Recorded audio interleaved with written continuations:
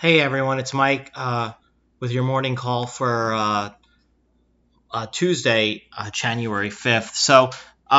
Futures were higher this morning when I woke up around 5:45, and since then we've kind of deteriorated with the S&P 500 right now indicated down about 30 basis points and the Q's down about 40. We also kind of started the day off in Europe kind of flattish, and now we're down around 78 basis points on the DAX. Right now, kind of filling a gap around the 13,600 level, and we're also seeing a flat trading session in the UK today. This kind of offsets what we were seeing in Asia last night because the Kospi, I was watching it and it was actually having a fairly weak session last night, and then it's managed to kind of turn around and finish up 1.5%. And a lot of Asia had a pretty strong trading session. So not really sure why we're not seeing some of the selling pressure kind of materialize in Asia. Now, clearly the U.S. has its potentially own political thing going on here with the runoff today and with the electoral vote tomorrow, which seems to be also of interest, right? Neither one of them, both of them present a lot of political risk in that, if the Democrats sweep the election tonight in Georgia, it potentially obviously creates a scenario where you could see higher taxes kind of work their way in to the market, into the system, right? And that would probably outweigh any sort of benefit that we may get from a stimulus deal. Certainly that would mean that equity valuations are even higher because that would likely mean that earnings need to probably come down because of that. And then with the electoral college vote tomorrow, in theory it should all go rather smoothly. But then you read things but then you start reading different things, and there's this kind of viewpoint going around in some parts of the underground news world. And I say this because I don't really believe anything I read half the time, or I read stuff and I know that there's a bias behind it. So if you read some of the more conservative news websites, and Justin News is started by this guy John Solomon, who's actually a pretty good reporter who used to be on Fox and is still on Fox, I think, from time to time. Obviously he has a conservative bias, but he does good reporting, in my opinion. And there's an article on their website talking about how, the Trump lawyer Jenna Ellis, who's been one of the lead lawyers for Trump, suggested that that Pence could, put off the certification process tomorrow if enough, senators and House members object to it, and kind of drag the process out even longer. And obviously I have no insight into this, right? I'm just repeating what's reported. And look, I don't know how that would play out. Obviously, the market probably wouldn't like a scenario like that, and that's why I'm bringing it up. So you have two potential things that, and again, I hope that things just go normally tomorrow because I just want to get on with life already at this point. And I just want this coronavirus thing to be behind us already so we can all start having some sort of normal lives again. And the one thing I don't want in my life is more drama or more feeling of angst, right, or uncertainty. And I don't think the market wants that either. So, this is kind of the next 2 days could be a little volatile just because of that. And tomorrow and today, obviously, we get the ISM manufacturing report. And, again, this is also potentially a market moving event. So, we continue to kind of pay attention to all this different stuff because that's, what we need to do, right? Whether you agree with it or not, it's still something that could potentially be market moving, and that's mostly why we care about it. And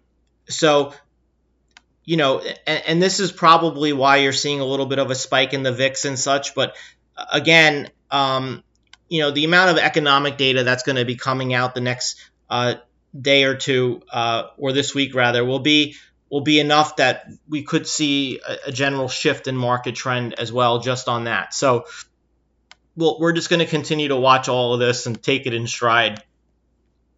And if that wasn't enough last night, the Atlanta Fed President Bostic, commented about how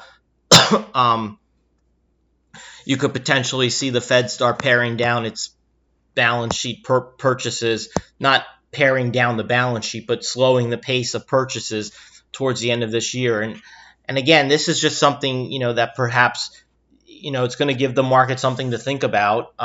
Should we start seeing the economy, kind of stabilize after the vaccines start getting rolled out? So, again, just another something to kind of put on the radar, and that could potentially be a headwind for the market going into this year.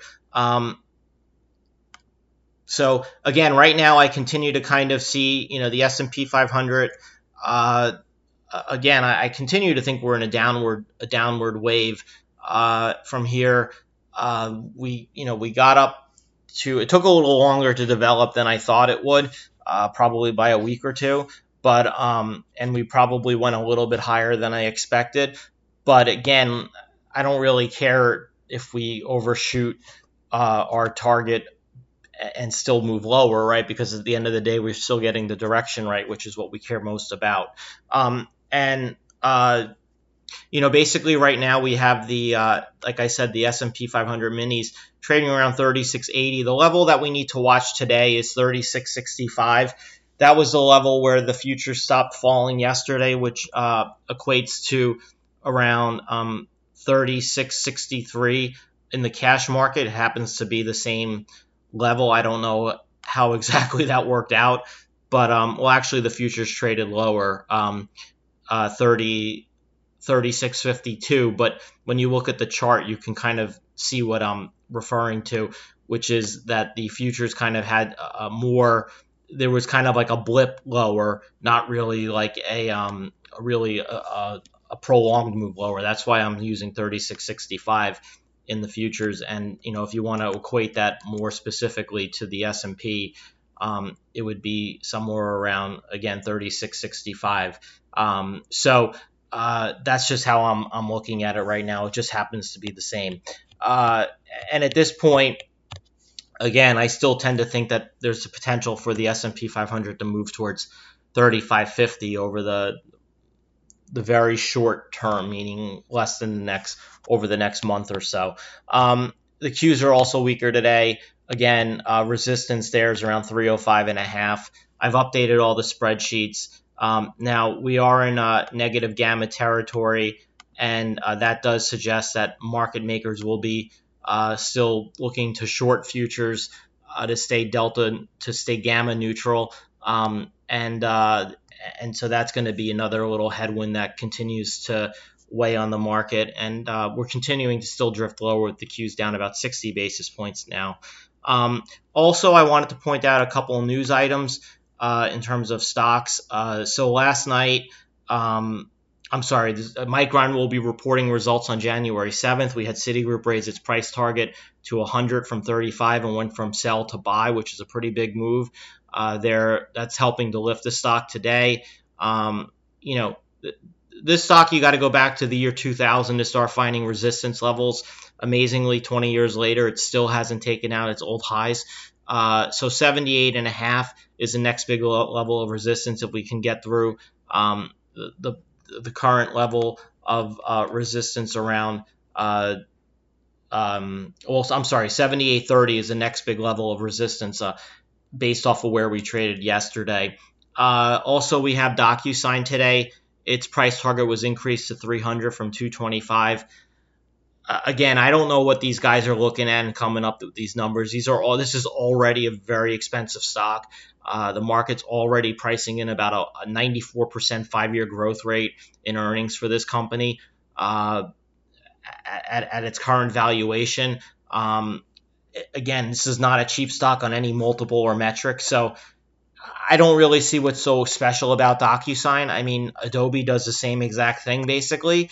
You can do signatures and such through Adobe that you can do through DocuSign just as easily. So again, I don't think DocuSign does anything so special. And every time the stock gets to 245, that seems to be where it craps out.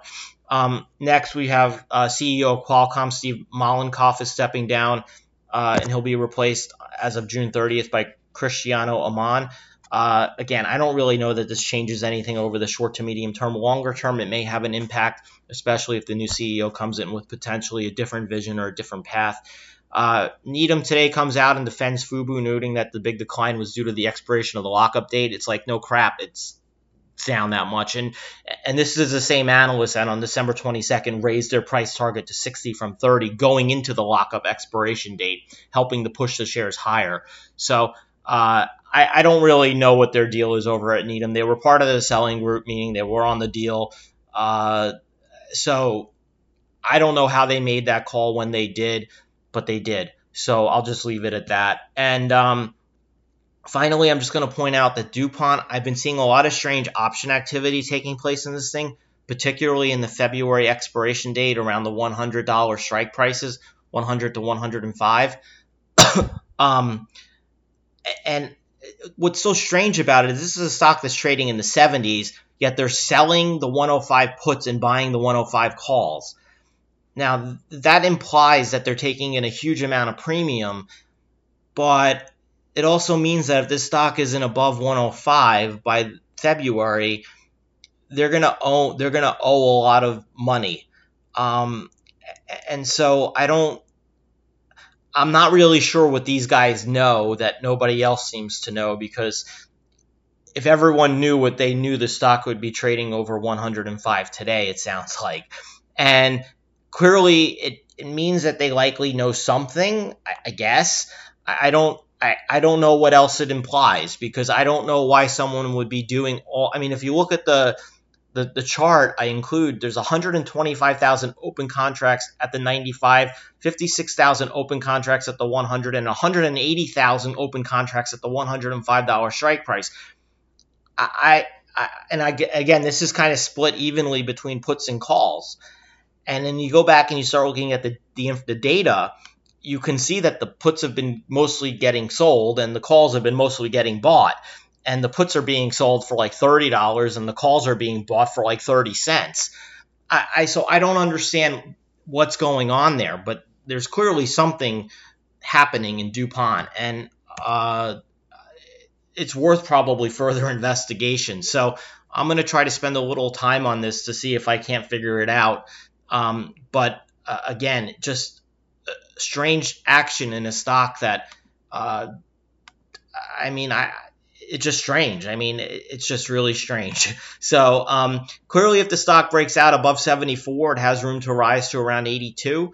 So I'll just continue to keep an eye on it, and I just thought I'd bring it to your attention. Otherwise, have a great morning, and I'll see you later. Bye.